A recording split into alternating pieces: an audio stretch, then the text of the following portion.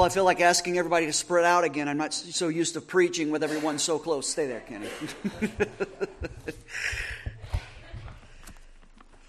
All right, our text today will be from 1 Timothy, and that's 1 Timothy verses 12 through 15.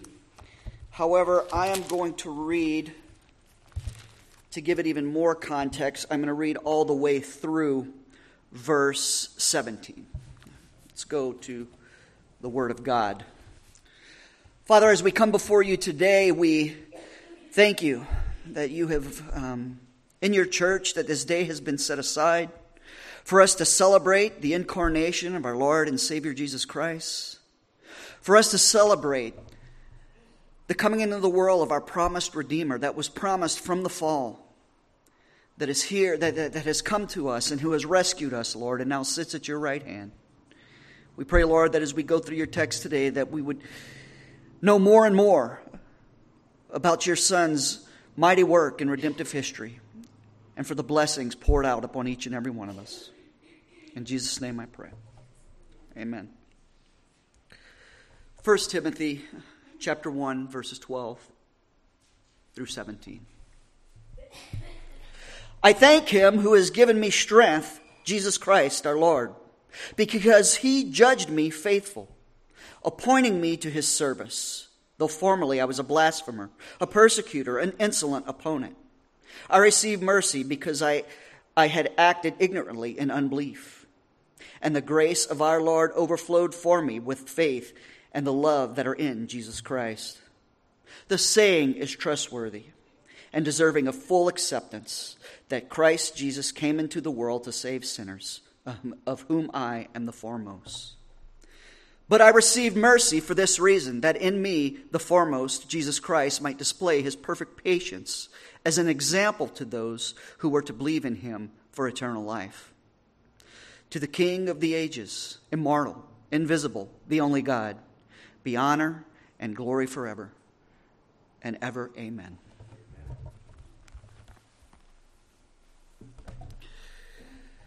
Well, here we are. Another year, another Christmas Eve. That day, the eve of that most important day, one of the most important days on the Christian calendar. The day that the church has traditionally set aside for us to remember and to celebrate the birth of Christ.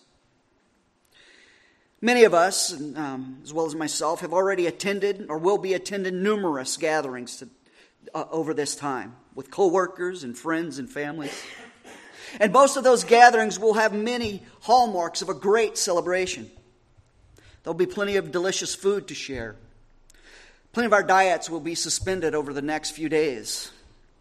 Our homes will be adorned with beautiful decorations and lights. Gifts will be exchanged. Merriment will be made over songs and drink. However, this is my 50th Christmas.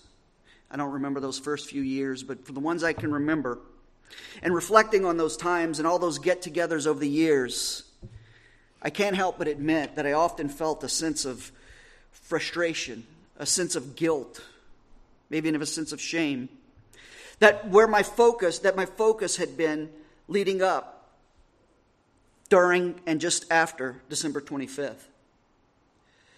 Being honest with myself, although I knew the reason for the season was to remember and celebrate the coming into the world of the Son of God, more often than not, those things were completely absent from my mind. When I was younger, my attention was most focused on what gifts I would be getting, how much. Now that I'm older, I'm completely distracted by the debt that I incurred in buying all the gifts, worrying about whether those gifts will be received well. Going out to get-togethers, worrying about what's going to be served for dinner, who was cooking it. This year, were they going to switch from that chicken and sausage gumbo and do the seafood gumbo again? Maybe I should just go to Cane's before I drive there. Many times it seemed lately that my main mission during Christmas was just to make appearances and to find a way to get home quickly. And as a result of my irreverence over the years, I've often woke up on December 26th with a sense of shame. Shame for my failure to focus on Christ at such a time. Failure to keep on the forefront of my mind the gift of grace that I had received from God the Father through the Son and by the Holy Spirit. Failure to offer to God his proper and due worship. I hope today that I'm not making big of a leap or making too big of an assumption, that many of us here have felt the same way. Many have known such frustration. And while it's easy to blame secular culture or consumerism and materialism for distracting us from the real reason for our celebration, we do need to acknowledge that those things do play a role in causing us to stumble. However, I tend to think they are more of a symptom than a cause. No, the cause for our failure is something that hits far closer to home. The cause for our failure lies at the doorstep of the church, because we all too often forget and misunderstand the reason for our celebration to begin with. Now, some of you may be thinking that I'm going a bit too far here with such a statement, but I want you to consider this. In a recent Barna survey in 2022 conducted among self-described Christians, 77% of self-described Christians agreed with the following statement: that people are basically good. Well, then that begs the question, if we're basically good, why did we need a Savior? You see, the church has failed to teach the proper doctrine of sin.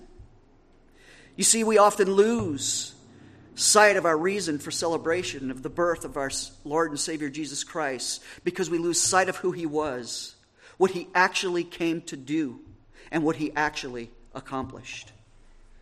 We lose sight of how good the news really is in the face of who we are before a holy God. And when we stumble in such ways, our inherent tendency is to look at our own worthiness. As John Calvin writes, our mind is always impelled to look at our own worthiness. And as soon as our unworthiness is seen, our confidence sinks. Have you ever felt that way during Christmas? And this happens repeatedly. We keep turning to ourselves, and when we're honest, we find ourselves helpless. In our guilt, we come to realize that even on such an important day as Christmas Day, we fail to honor God as we should.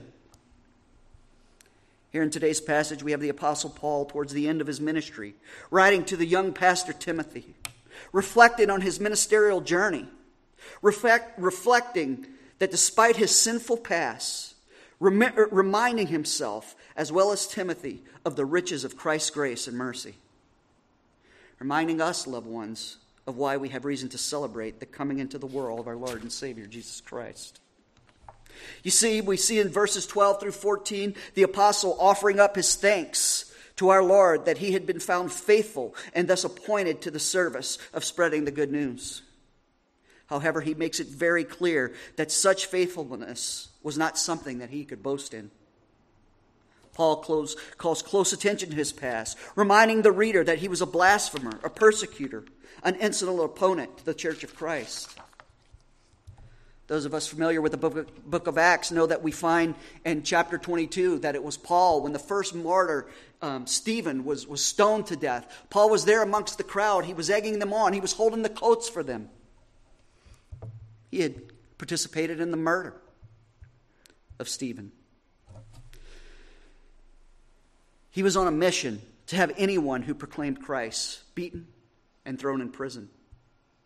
Yet the apostle reminds us that he received mercy because he had acted ignorantly in unbelief, and the grace of our Lord overflowed for me with faith and love that are in Jesus Christ. Then Paul comes to the key passage today that we want to focus on, verse 15, saying, "The saying is trustworthy and deserving of full acceptance that Jesus Christ came into the world to save sinners, of whom I am the foremost." First thing that Paul does here is he calls attention to the fact that Jesus Christ in history did in fact come into the world. Well, that begs the question, where did he come from? Well, John tells us in John 1, verse 1, "In the beginning was the Word, and the Word was with God, and the Word was God, and in the beginning with God. And all things were made through him, and without him was not anything made that was made." As one writer put it, before he came into the world, indeed, before the world had even come to be, Christ existed as a divine person, and at that, as a divine person communing with and also distinct from God the Father and from God the Spirit. Oh, and by the way, John reminds us that Everything that is, he created. The world and everything in it. And after reminding us of who he was and from where he came, the apostle gives us the really, really good news. Jesus Christ came into the world to save sinners. He came to save sinners like you. He came to save sinners like me. Sinners who even on Christmas Day mostly can only focus on things that have little or nothing to do with the incarnation of the Lord of glory. Paul finishes his verse by making sure that just in case we may be wrestling with the idea that we are beyond redemption, that we're too much of a hopeless sinner to be saved, he points to himself, reminding us that he was the chief of sinners, a persecutor of God's church. You see, the cause for our celebration does not come from the arrival of some great moral teacher. It does not come from the arrival of someone who would set an example for us on how we're to live our best life now, or to tell us that it's important that we love our neighbor. There are many false religions in this world today that hold to that same idea and teach those same principles. No, Christ came to save us. As R.C. Sproul famously put it, save us from what? Well, to save us from the holy wrath of God against our sin. To save us from eternal destruction. Paul again writing in Romans 5 verse 12. Therefore, just as sin came into the world through one man, and death through sin, and so death spread to all men, because all sinned. And make no mistake about it, our God is a just God. And in his justice, he cannot let sin go unpunished. He will by no means clear the guilty. Sin deserves wrath, and wrath it will get. Well, that wrath was poured out. It was poured out 2,000 years ago on a dark Friday afternoon. It was poured out on the incarnate Son of God, whose birth we are celebrating and singing about today. The second Adam who came into the world and succeeded where the first Adam had failed. Who lived that life of perfect obedience to God's law that we ourselves could have never lived. Who went blameless to the cross and bared the unmitigated wrath of God in our place. Crying out at the end, my God, why have you forsaken me? And declaring with his last breath, it is finished. When he said that, he really meant it.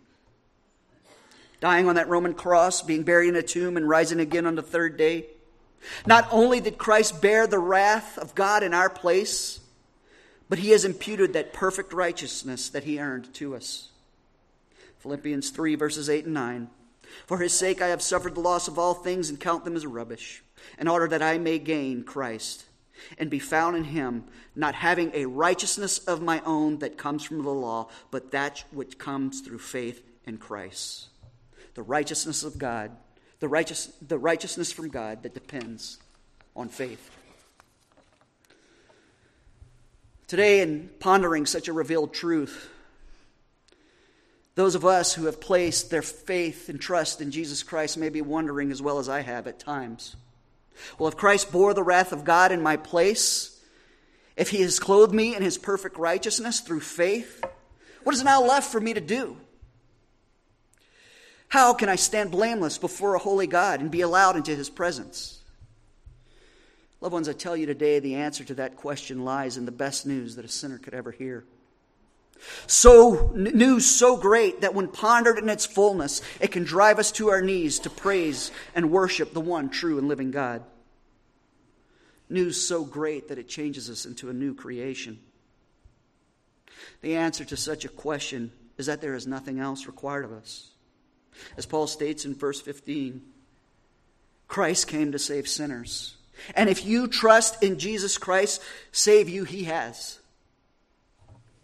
Romans chapter 3, the righteousness of God through faith in Jesus Christ for all who believe. For there is no distinction, for all have sinned and fall short of the glory of God and are justified by his grace as a gift. Through the redemption that in Jesus Christ, who God put forward as a propitiation by his blood to be received by faith.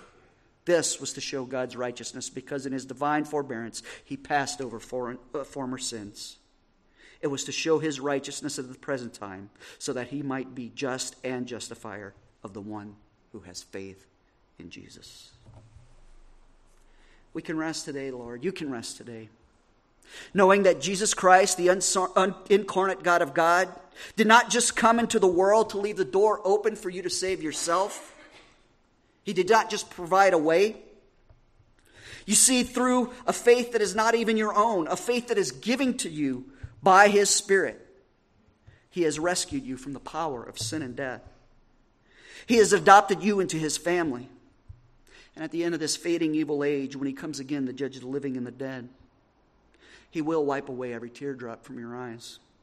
There will be no more sickness, no more war, no more corruption, no more death. And you will be with him forever in the new heavens and the new earth.